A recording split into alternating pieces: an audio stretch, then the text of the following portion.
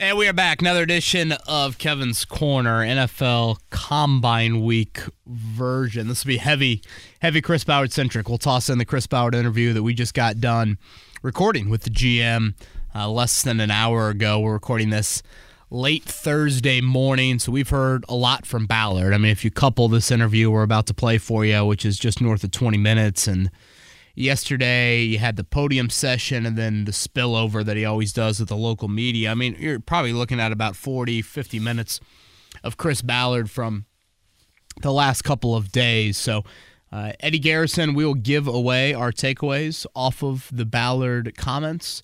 But let's go ahead and toss that again. This is Chris Ballard with us Thursday morning, the wake-up call. Myself, Kevin Bowen, and Andy Sweeney live at the Combine. Chris Ballard sitting down. He's giving us hell because you thought we were the Patriots. Well, no, it's not our fault, but they did. They sat us next to the New England Patriots. How are you, sir? Connie, I'm good. No, Connie, he's pointing me this direction. I said, "What the freak is this? We're going to the evil empire right away." They wanted to chat with you next. So I figured you could just slide over there. Yeah, you'll just slide. Yeah, we're stuck between the Titans and the New England Patriots. How about that? We got the Jags to our right. Well, it's good to meet you, General Manager Chris Ballard, with us here as we're hanging out live at the Combine. I feel like I'm contractually obligated because I'm a media member to ask you about Michael Pittman Jr. and those conversations, what he means to the organization. I'll ask you this. Is there more pressure because you know everyone's watching this one because of what he means on the field, off the field? He's obviously a great player for you guys. How are those conversations going? And maybe a little bit more pressure what Michael Pittman means to the Indianapolis Colts. No, I mean, look, I think we all know Pitt's a really good football player, and he fits us. He fits what we do, fits our culture of what we're doing internally. His agent he's got a really good agent. He's been great through this entire process, and it's just one we'll just continue to work. We'll work especially through this next few days and into next week to see if we can get something done. I'm encouraged about where we're at, but we still got a little work to do on it. Do you feel like you're close on a long-term deal? I don't know if you ever feel like you're close until the actual contract's signed. I learned that a long time ago. But you think you are, and then they're always delicate with negotiations, and you just diligently work through. Mike Bloom does an incredible job for us, and he kind of knows where, what we have available from a financial standpoint, and then plus the other things we want to do and trying to fit it all in. He does a tremendous job, and that's always part of the equation. So, but we're optimistic about where we're at. And I assume if you don't get that long-term deal done by Tuesday, you would tag him? It's a tool we have. Hopefully we get something done.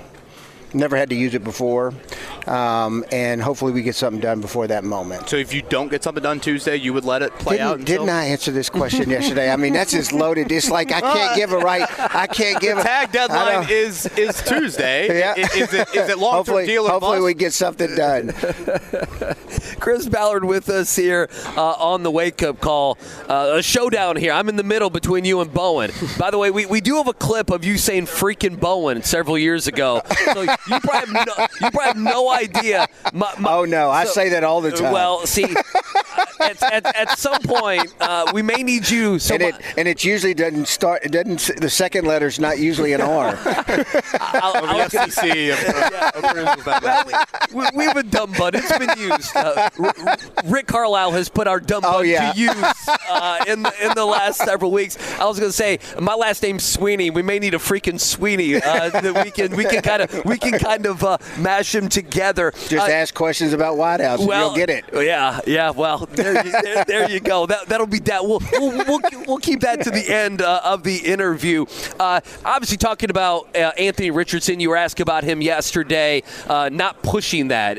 It's good that his rehab is going well. How does he look, and how have the conversations been where you make sure that he's not doing too much too early? No, that's a good question. I mean, his doctor's been heavily involved. Dr. Elatrosh did it out in California, and he's been a great resource just from a checking standpoint. All right, are we making sure we're hitting the benchmarks that we need to hit? We're not moving, too slow, but also moving at the right pace. And then between him and our rehab team, and then a couple other people that he has guys that he's been working with for a few years. There's been really good communication and dialogue to where we want Anthony to be at this point, then plus when we get to April, May, June, and we're in a good place right now. Will there be anything different, like mechanically, with him? No. It'll be all... No. There won't be any changes. The good thing is there wasn't structurally anything wrong with the shoulder, much different than Andrew's case, where Andrew, had a torn labrum, so a much different rehab than Andrew's was. And it's not as quite it's a serious surgery, but it's not near as labor intensive in terms of the surgery when it's not a labrum, not a torn ligament. He is Chris Ballard. He's here with us live at the Convention Center, year 8 for the Colts GM. You seemed to express a good amount of regret yesterday about the wideout position. And I'm paraphrasing here, but maybe the lack of whatever support you gave Reggie Wayne and that staff last year, coupled with you're really bullish on this year's draft depth at wideout. Could you expand a little bit on the regret from last year and not giving that group enough? It wasn't as the regret came like when Doolin came. When you lose a good player, it's hard to replace that guy. And so and look, some of those guys, they gave us some good snaps and did some good things, but finding consistency out of that number 4 and number 5 is something we're looking to make sure we shore up. Getting Doolin back will help. His rehab's gone really well. It was a freak accident, with the ACL. I remember watching the tape over and over again going, how did this happen? He's on grass and he just makes a post cut and, the knee gives out on him. So, just a little bit of bad luck in that circumstance. And then, the depth part of it, finding a guy that, like Doolin's value is that, one, he's a core special teamer. He does a lot of the dirty work, at wideout, and he can do it from 3 different spots. And I always felt that he was one of the most undervalued players we kind of had just because of that role. Zach Pascal filled it, for a few years, and then Doolin kind of stepped into that role. So having your number 4s really has to be able to play multiple spots and give you snaps on teams. And I'm telling you, that's a unique thing when you got a guy like Doolin that can do all of them. That's got all Pro Bowl talent as a teamer, then also fill in if he's got to play wide out and actually start a game or two. You're still in good shape with him. And you feel this crop in this draft is, might compare to that 2020 group that you might have 4 or 5 Hall of Famers in that crop. Well, I don't want to stamp them as Hall of Famers yet, but they're it's a very talented deep group, which is good. I look at wideout again. Chris Ballard with us here at the Combine. Josh Downs seems to be the ideal complement to what you have in that room. How much is getting a little bit more yard after catch? I think as he gets, he's still a young player, and even from a physical development standpoint, he's still young. His body's still maturing, and I think that as he gets stronger, and then plus he adjusts to how people are playing him. Like when you start watching the tape, the second part of the season, people were trying to take Josh away. He became really a dangerous weapon for the offense, and especially on money downs when you got to have it. So I think we've designated him as a slot only, but I thought there were times last year where he showed he could play outside too. So we think he's got great versatility. He's got really good upside. Josh, and he's everything you want. Like he works, he cares, he's tough, he fights through things. Like all the stuff you like about him is why he's going to be a good player. You expect Grover and Julian Blackman to be back? Well, I think with all our free agents, we've had good discussions with all their agents. You'd like to say absolutely, like to have everybody back, but that's not always realistic. At the end of the day, whoever we do end up getting back are the ones that we were able to kind of fit in the plan of what we have to try to, shape this team for next year. And, even the guys we don't, sometimes it just doesn't work out, and sometimes they get more money at another place that we just weren't able to do. So we'll see how that works out. Would you say the realistic nature to it is you want to do something else, and if you bring those top 4 back, if you will, that can kind of hamstring you a bit? I think you always try to get your own guys back first. That's always the priority. One, because you know them and they know you. All right, so it's one of the funny things with especially, and I think the fan base, I think the media, I think even internally, like you always see your own players and you see kind of the warts on them, and then you see the shiny object in free agency that you've never lived with, and you don't know the warts. And I think that's always a kind of a balance that it doesn't mean you dislike the player, but maybe if we go get this other guy that's a free agent, maybe he'll fill the role better and he's a shinier new object. But that's not always the case. And we're always going to lean towards trying to do whatever we can to bring our own guys back. Sometimes it works, sometimes it doesn't. He's the general manager of your Indianapolis Colts, Chris Ballard, here with us on the wake-up call on the Fan.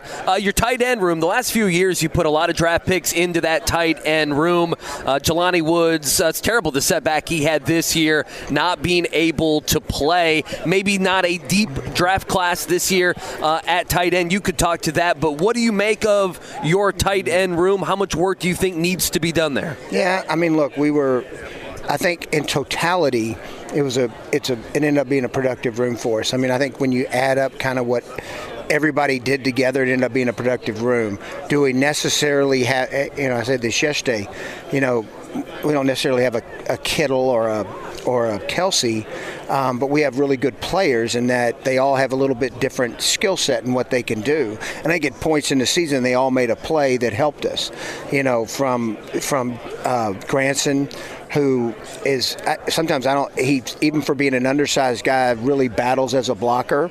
Mallory, who, we got to stay healthy and get him a little stronger, but he did some really unique things in the passing game that we liked and created some mismatches that were really good. And then you talk about Mo, who, all Mo does is show up and do whatever he's asked to do and do it at a good level. So in terms of the room, and then when you talk about Jelani, who's really got a unique skill set because of his length and his ability to run and stretch the field. He's really good when you're talking about the shallows, the seam routes, the dovers, the long crossers that you can run with him, and he's a big target for the quarterback. So getting him back will be a big add. Okay, Chris Ballard is with us here live at the Combine, again inside of the Convention Center. Chris, year 3 it will be for Gus Bradley in this defensive scheme. What is it about Gus's scheme that you like and you and Shane wanted to retain? Well, I mean, we've, after year 1, with him, and we had a bunch of, I want to say we had a group coming off a tough 21 season where it didn't end the way we wanted, with a lot of veteran players. And we ended up signing Gilmore and had some vets. And then we said, you know what, we're going to go back and try to get younger and develop those. So the simplicity won.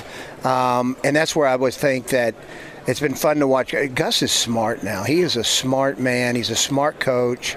I thought he did a really good job adjusting some things last year to what we had, and then we'll continue to build on it. We've done some good things. We've got to eliminate the explosives. I think we all know that. Making a team have to earn it down the field is a big part of this game. We'll play great defense for 50 snaps in a game, but there's 7 or 8 that will give up a play, and so we've got to eliminate that. Some of that was youth, and some of it was these guys just hasn't been in these situations. So I think they'll get better. I did think there was areas we did improve. We're pretty good on third down. The red zone was better, not where we want it, and that's an area we got to take even a bigger step for. We'll always be front driven.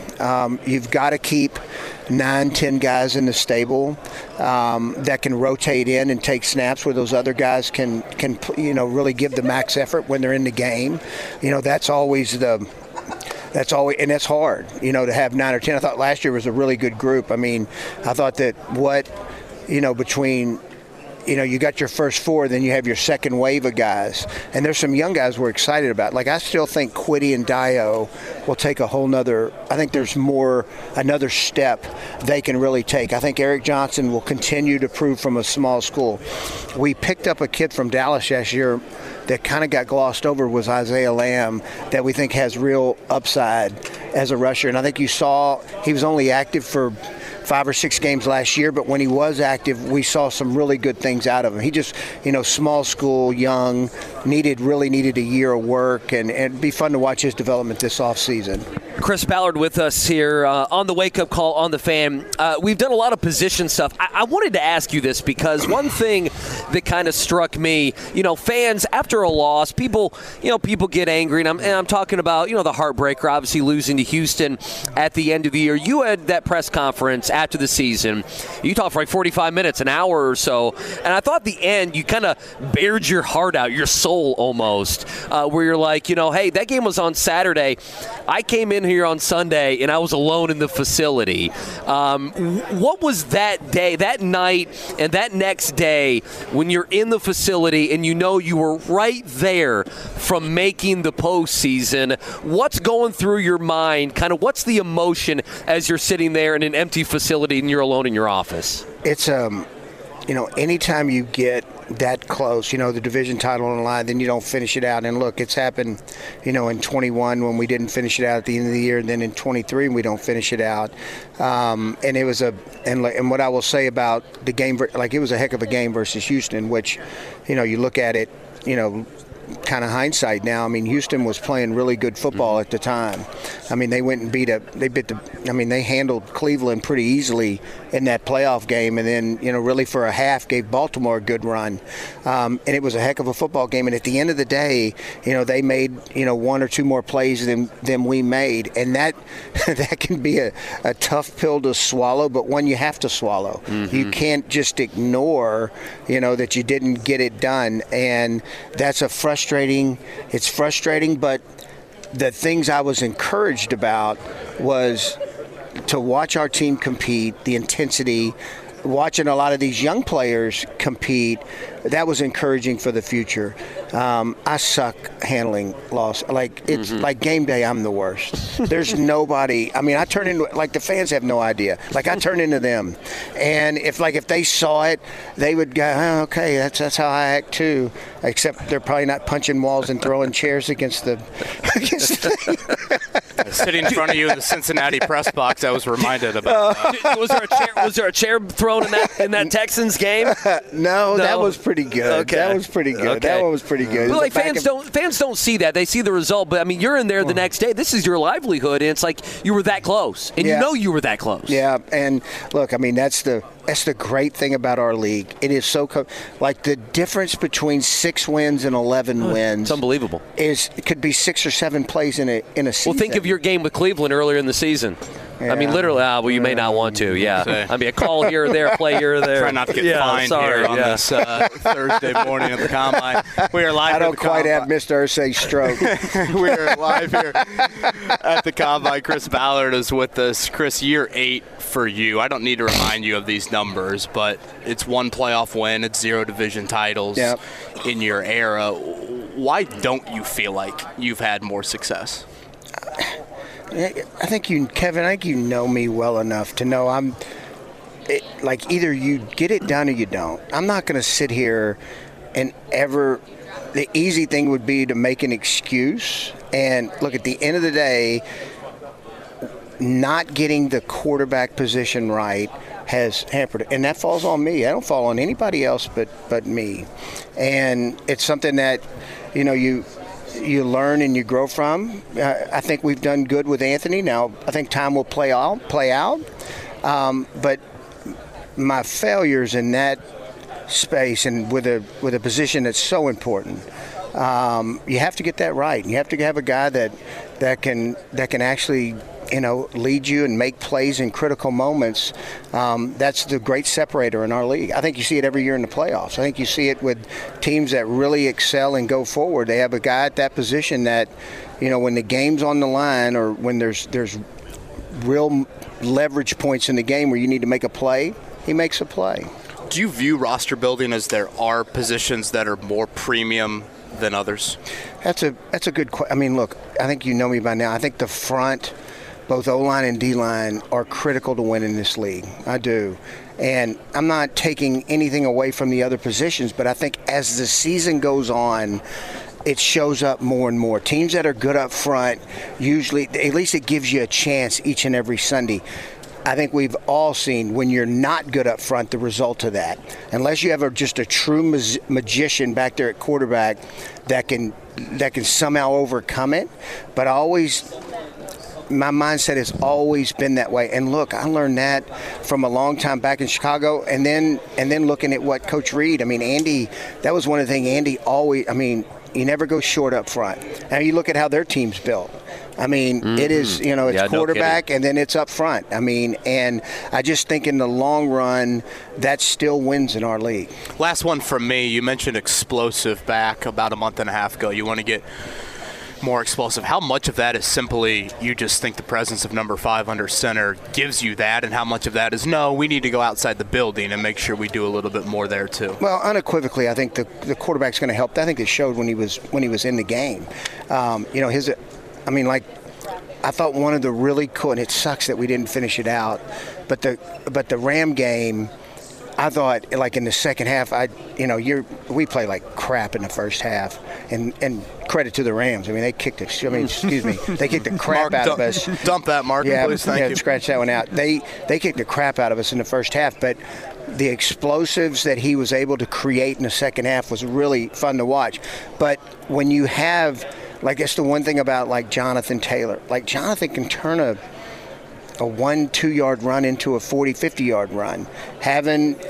Making sure we add another element to the offense that's really good after the catch that can create the play that's not there. Chris Ballard with us here. And by the way, the Jonathan Taylor, that Houston game, one of his no doubt finer games. Need to ask you this. Again, that was Chris Ballard with us Thursday morning at the Combine. I guess just overall, Eddie, let's start here. I obviously want to parse out Michael Pittman Jr. stuff, Anthony Richardson stuff, anything else that you find noteworthy.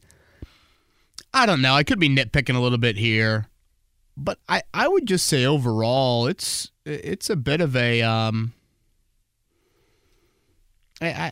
terse might not be the right word, but just not as open as I recall Ballard being. And again, I could be looking way too much into this, Eddie, but I want to give my raw thoughts on what just what I observed from him. Again, yesterday, today in the interview, I think there's a little bit of an element of he knows if it doesn't go right this season, which I don't think that's the expectation, but if it doesn't go right, I mean, he might not be here in 2025. And I don't know if we've really ever been. What's right?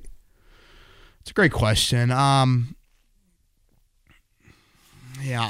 like to think a playoff appearance, but you always have to see, I think, the full season play out. I mean, certainly if Richardson, whatever, goes through the same injury situation they went through last year, maybe you don't necessarily, go exactly off of that.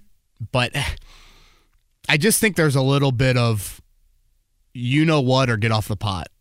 Like that time is now, and it's part of the reason why I asked him that question about, his era and the lack of results off of that era. I mean, if you really get into it, Eddie, and you look at the GMs hired either in the year that he was hired or the year before, the year after that, and you look at them that are still around in the NFL, frankly, it's rather laughable, the amount of results they have versus Chris Ballard. I mean, you could point to Chris Greer in Miami, a few more playoff appearances, but or I think just one more playoff appearance, but certainly hasn't had the postseason success like Ballard. But whether you look at Brian Gutekunst or Brett Veach or John Lynch or Brandon Beane, I mean, so many of these guys, those resumes are just a whole lot different. So I would say just overall tone-wise, that was probably something. And I don't know, maybe it's just in general combine nature and you want to be reserved around the draft time. But I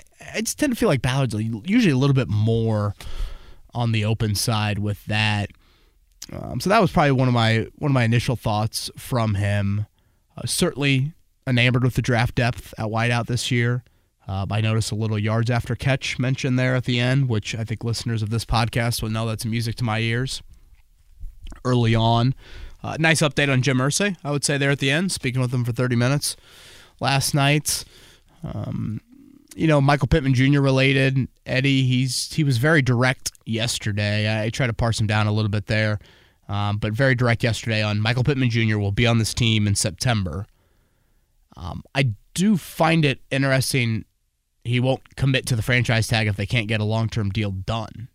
Like, do you think if we get to Tuesday at 4 o'clock and they don't have a long-term deal done, would he let that 8-day window then play out for the start of free agency to get a long-term deal done? And I guess before you answer that, let's go over what all that means.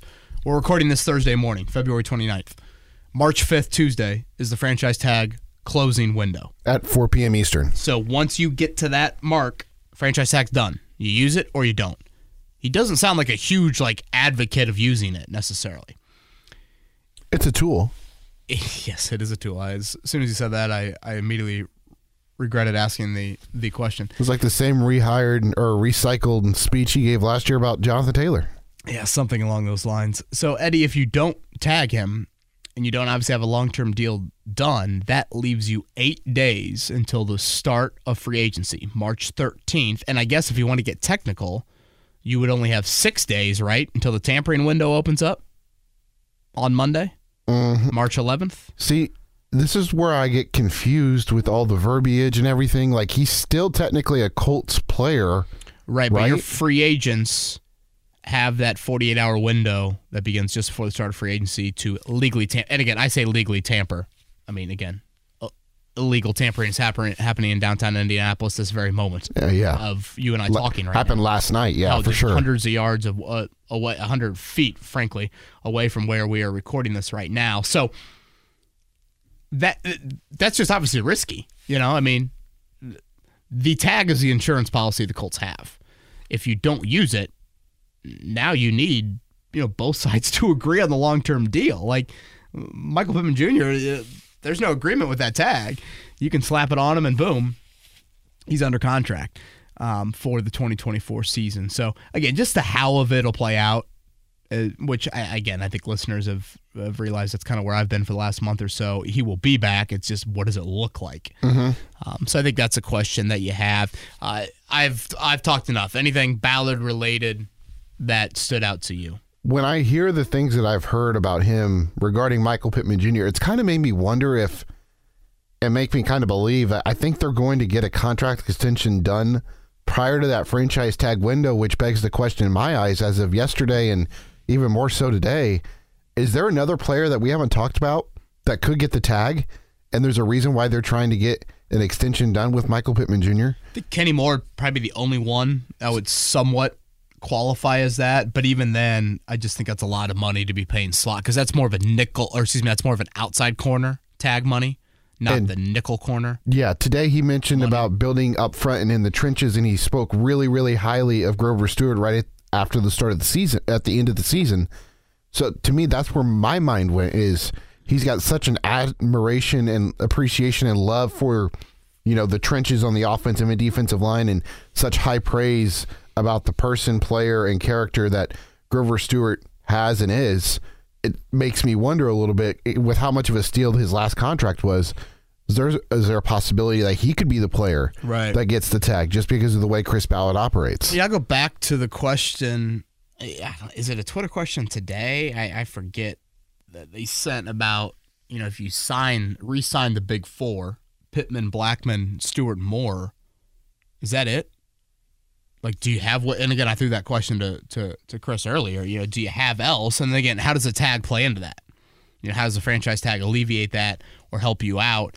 If you obviously are heavily front loading a 1-year deal with that. A couple other things. You certainly would like to have Kenny Moore back. He mentioned that. The wideout depth in 2024. He mentioned this at his podium session on Wednesday.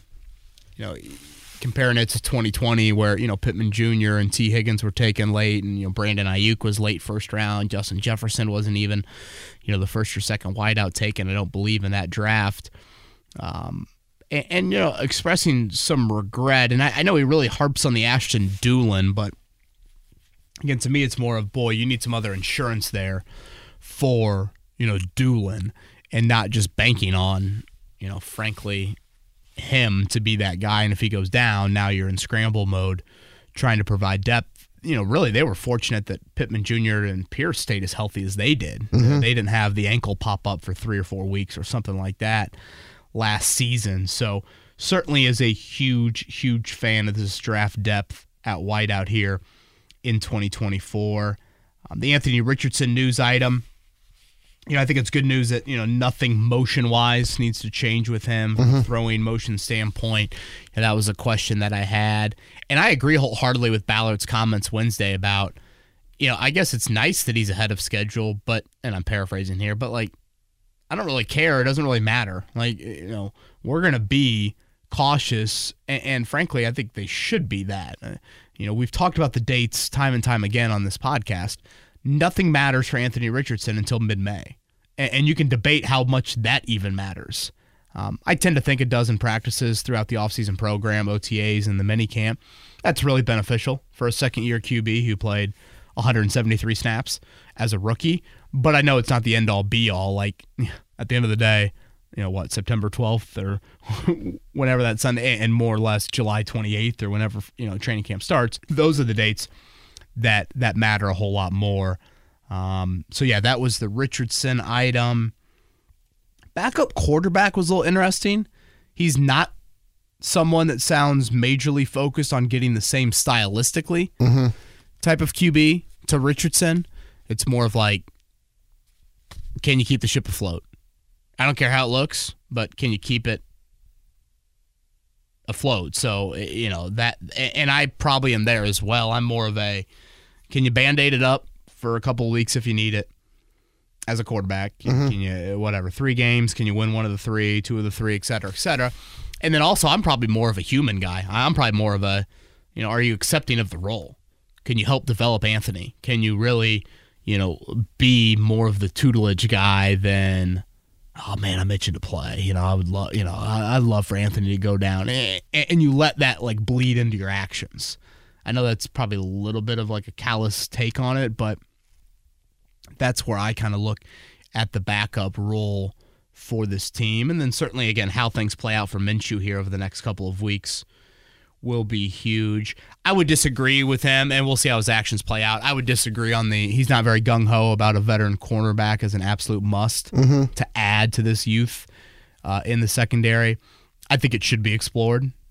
I tend to think that's the better route to go. I know he would probably say, well, there's great draft depth there, but still, I think it's good to get a veteran guy into that room, especially if you do lose a Blackman in free agency. You don't want to put all of that veteran leadership on Kenny Moore. For the back end of that secondary, they'd probably go and make a veteran, safety room. I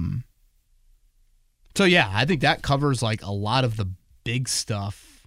What'd you think of his response about Gus Bradley when you asked about him? Yeah, I don't love one of the words that he used to describe a reason why he likes Gus's defenses. I like the simplicity of it. I don't view that as a major compliment of a defensive scheme. I understand there's an element of it helps young guys maybe get on the field earlier. It's easier to communicate on game days. You're not overly taxed from a mental standpoint. I'm more of these guys are pretty freaking smart to get to this level in the NFL. You can't just be some idiot by any means to have gotten to this level. The football intelligence is very high. I tend to think, throwing a decent amount from a variety of scheme, variety of coverage, variety of blitz, variety of pre-snap, disguising, that sort of stuff, the very nature to week life in the NFL, I tend to think that is where you can create the old Charlie Weiss schematic advantage, per se. And you got to do something against these offenses. The offenses have so many damn advantages built in for them. You don't have many built-in advantages defensively. So I view that as one of the very few areas to try that. And Ballard, I don't think, does view it necessarily in that light. So, again, that would be one that I would disagree on. I think he's a little higher on that tight end room than most. And it's been a question that, Eddie, you and I have thrown at each other for the last month or so. Again, what what does he think of that group? Because if you look at it resource-wise, he's actually invested a decent amount draft-wise into tight end. 4 picks in the last 3, was that 4 the picks number? in the last 3 drafts, and not 4 7th-rounders. No. A 3rd, a 4th, a 5th, and a 6th. I mean, that's pretty notable draft capital for that position. Is Bowers the outlier? That is the question probably you would have.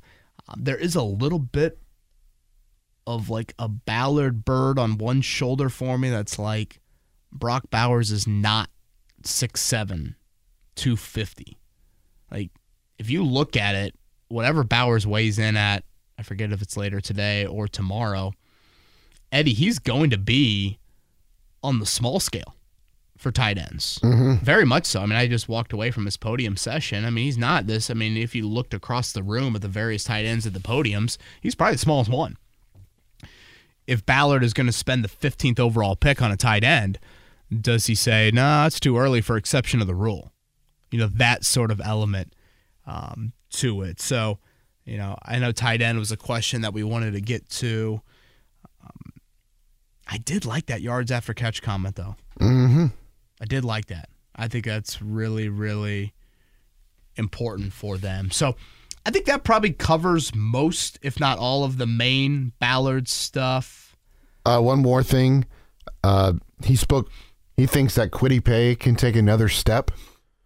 To me, who was the other player he mentioned in that pairing? I think he mentioned Dio. Okay. Right? I think it was Dio. And then he started to kind of get into the depth chart in general on defensive line. Isaiah Land was a guy that he had mentioned. Yeah, when I hear him talk about the D-line and pass rush, he doesn't sound like a guy that is like itching to find another one to add to that group. Now maybe. So there's a sigh of relief for the fans out there that don't want to see him waste another early pick on one, possibly. Yeah, and I understand where you're going with that comment, but just because you've wasted picks or not hit there doesn't mean you stop necessarily with that. One thing I do want to add, this kind of goes back to Wednesday because I know it's a popular topic. Wednesday, did you see that NFLPA survey? Yes. About where the Colts ranked in some of those areas?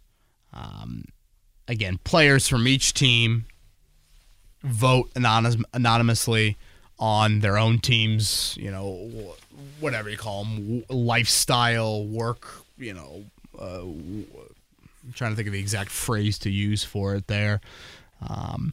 Basically, working environment. And the treatment of families went from a B+ to a D. That did kind of stand out. Part of me as a father of a young 2 children wanted to be like, yeah, welcome to the daycare shortage, people, from a child care standpoint.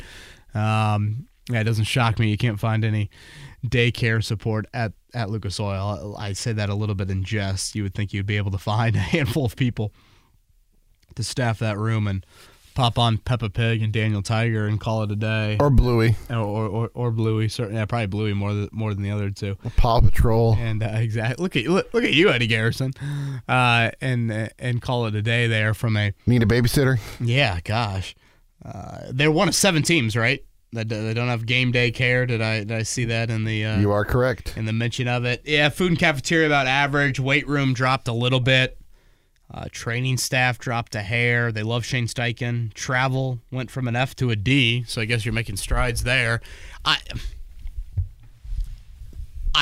think it's a tad overblown, if I'm going to be totally honest with you.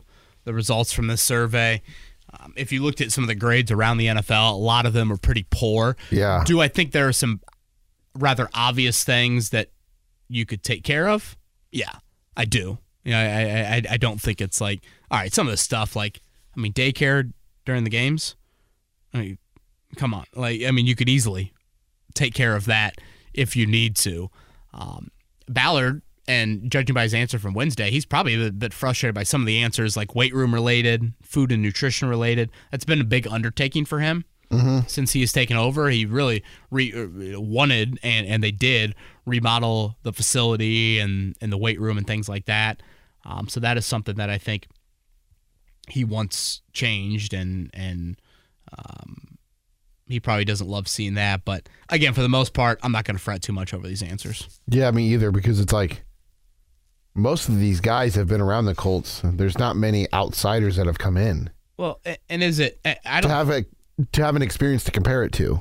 Well, that is a good point. I also think it's not like this is seriously hindering the Colts from attracting free agents or keeping free agents either. So, yeah, I'm not going to lose too much sleep over the old NFLPA survey. Did you see that the Chargers are one of the teams that does offer daycare, but they charge like $50 for a kid, and then each additional one is like an additional like 75 or something? I can't remember. I did see that, and I don't have the Twitter handle in front of me, but I literally burst out laughing when I saw a response to that tweet say, "That's what happens when your franchise has Antonio Cromartie and Phillip Rivers."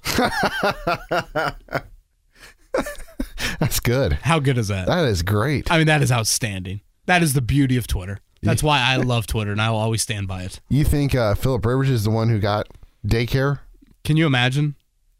All right. You imagine how thrilled they are if Antonio Cromartie's hurt and he's at home and they're bringing I don't know, maybe he wouldn't even know all the kids' names to pack in the car, right? It also does add up now, knowing that the Colts are one of those teams that doesn't have it, and you always see like whenever they pan on like to like family members and they have an infant or a young child, the young child's right there with him. With the funny mom. thing too is I know the Colts have a room at Lucas Oil. I've definitely seen the room. I guess I'm a bit confused, but I don't know. Maybe it's like it's the room for like the parents to take the kids into, and there's not like the parents can't just drop them off and then go back up to the suite or back to the stands to watch the game. So again, there's a reason why I didn't feel the need to ask him that when we had him on the show today. I just didn't find that super, super pertinent there. I guess last thing, anything you made from Ballard's answer on, just why his tenure hasn't had more success?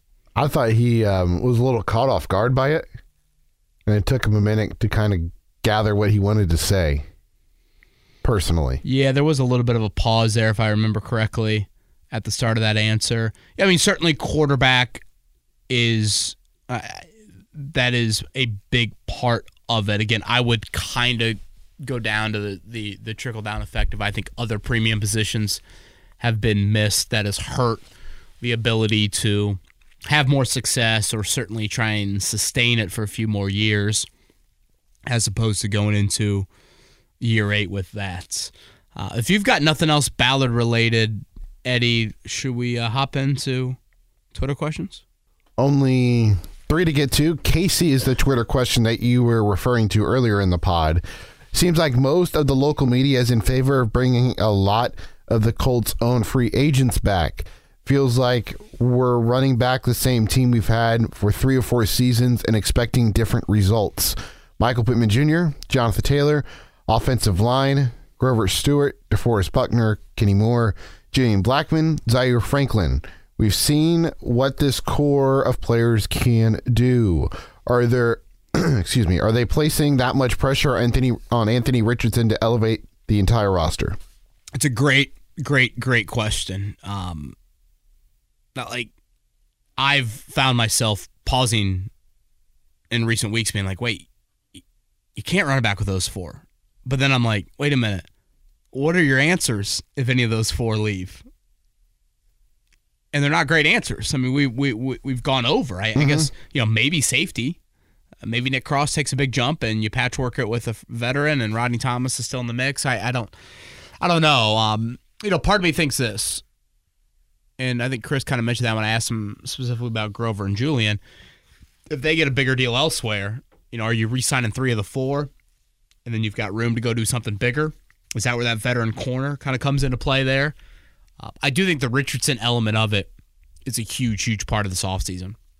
It's why I wanted to get that last question into Ballard of when you talked about explosive a month and a half ago, how much of that is just strictly Richardson? Because he certainly does. I mean, there's no question he brings an explosive element to the game. I don't think that can be the end-all, be-all, and I'm glad he kind of threw in there the yards after catch part of it. But still, he should bring a huge part of that. We made the baseball analogy a million times last year after the draft of, he can be Adam Dunn for you, which you absolutely love, but you can't have the amount of strikeouts. And to be fair, in the small sample size, Richardson did not have a ton of strikeouts. When I think of strikeouts, I think of turnovers or, just total ineptness from an inaccuracy standpoint. That was not there.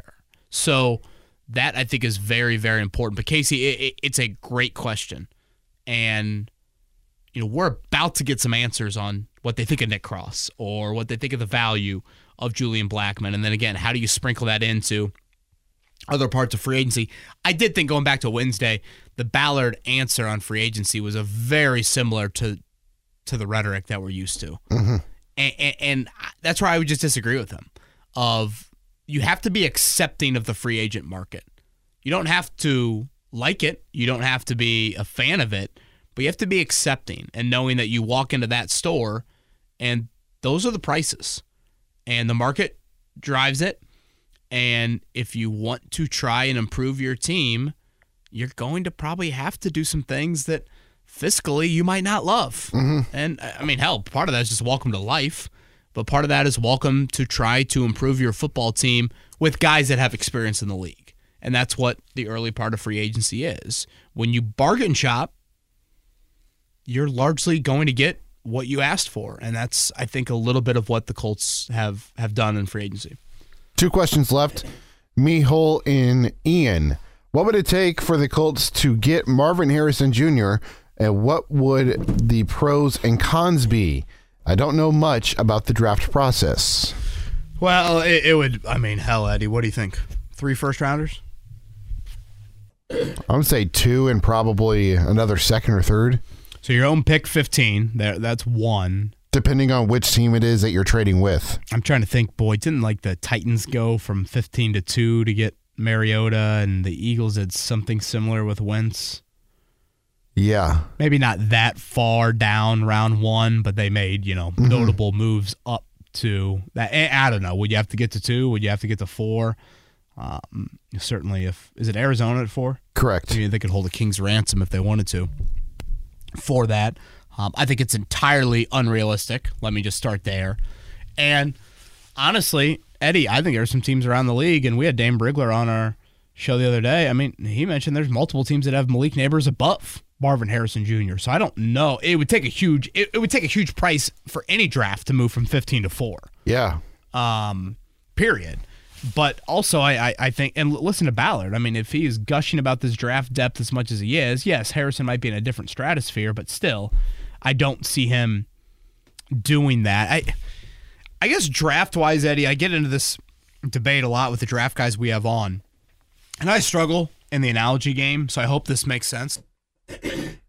But if you view the middle of round 1, and if you view edge rusher, and you view wideout as the 2 needs, let's play out this gas store analogy, okay? You're heading to the gas station.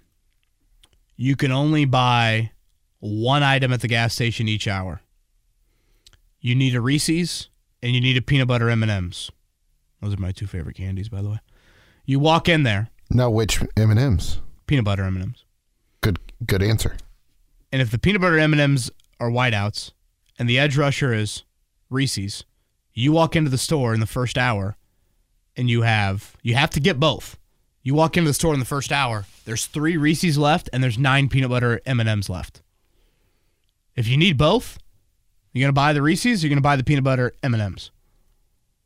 It's a very good call. I'm going Reese's. Scarcity of it. And that's what I get into, I think, with this draft of, to me, that has to play into it. If you have the ability to come back in round 2 and feel like the depth can stand up there better than at another position, I think you have to tap into that there. So, yeah, the Marvin Harrison Jr. thing, that went away when, you started, what were they, 3-5 when they started to turn it around? Is that right? Yeah, that's when it went away for you. By the way, Brock Bowers said today when he was speaking at the Combine that His meeting with the Colts was a formal interview, and he shared that, quote, everyone was in there. Clarified that there were about 15 to 20 people in the room during the interview. And you were talking about his size earlier. 6'4", 240 is what he was listed at this past season by Georgia. Yeah, and again, I mean, 6'4", 240 is a good-sized tight end, but when you view it in Chris Ballard light, that's a little bit different than what he's drafted. Certainly Kylan Granson falls much more to that mode, but, other guys, very, very different.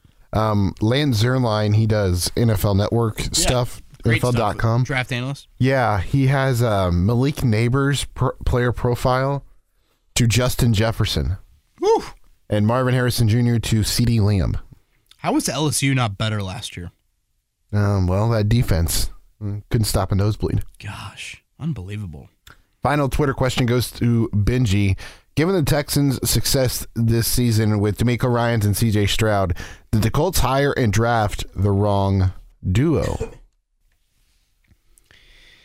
Yeah, I think that's a little short-sighted, frankly. First off, I don't think you could have gotten DeMeco Ryans.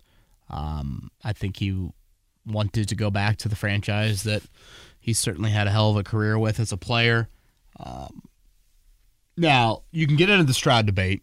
I can listen to that. And, Eddie, think about this time last year. Yeah, you asked me if I'd cut my pinky off, and I said, oh, hell yeah. Well, yeah, I don't want to paint that graphic of a picture, but I was long an advocate last offseason for trading up in the draft to be in control. Again, going to the old gas station analogy, I don't want other people, leaving me the candy bars and the fun dip that's left. I want to be the one walking in there making the decision myself. And Houston got that opportunity to make the decision of, if you want to list the four quarterbacks together, Bryce Young, Stroud, Richardson, and Levis, they got to be in a position where, they could pick one of the three. The Colts were one of two at that point. So that, I think, is something that you could debate. Did the Colts hire and draft the wrong duo? I think Colts fans are going to be very, very pleased with what Shane Steichen does as a head coach. And honestly, you can make the case, and Houston was fortunate that they didn't lose Bobby Slowick or Jared Draw Johnson at all this offseason, but they could be in a little bit of scramble mode moving forward if and when that time comes. I did notice one thing Colts hired. You see they made a few hires the other day, staff-wise. Yes. They hired the strength coach from Philly. You ever heard of David Ballou? The name rings a bell. Strength coach for Alabama. Someone's telling me that he actually interviewed for the Colts opening here. Wife's a Bloomington native. He went to IU, fullback at IU. He followed, remember Kevin Wright here locally, the high school coach? Yeah. He followed Kevin Wright to IMG. Originally, did some strength stuff there. Then went to Notre Dame briefly, was at IU, and Nick Saban plucked him from IU to be their strength coach down there at Bama. Someone told me that he interviewed for the Colts strength opening with Rusty Jones retiring. He wanted to bring some of his own staff, and I guess was told no. The Colts wanted to retain a lot of the guys they had here, strength conditioning wise. So I thought that was interesting, of a local name that I think some people are more of our immediate audience here in Central local Indiana. audience. Yeah, local audience. Thank you. Will know, and could have been another Brian Mason situation there. But yeah, they opted to go with the Eagles guy, who I obviously would have a Shane Steichen connection on that end. What? Really? You think? Mm-hmm. Yeah, but he had a 4-hour interview with the Colts. I don't think this past weekend, but the weekend before that. But they elected to go in a different direction. All right, Eddie. Anything else combine related, free agency related? Anything I'm missing here? I don't think so. Again, stuff's going to continue to pick up. We'll give some other combine thoughts on next week's podcast. We'll obviously have a Michael Pittman Jr. update. What, midweek next week, next pod, probably? Yeah, certainly if, for some reason we get the long-term deal that, what Ballard said, he's encouraged by the progress. Yeah. Is that what he said on the Michael Pittman Jr. front there? So if all of a sudden that happens on Monday, no time to waste, or over the weekend, might as well do a pod then. So yeah, we'll come back and start to get a little bit into free agency as well, as we are 13 days away from the start of that. We've got Combine stuff up on our website, 1075thefan.com. He's Eddie Garrison. I'm Kevin Bowen. Everybody have a great rest of your week.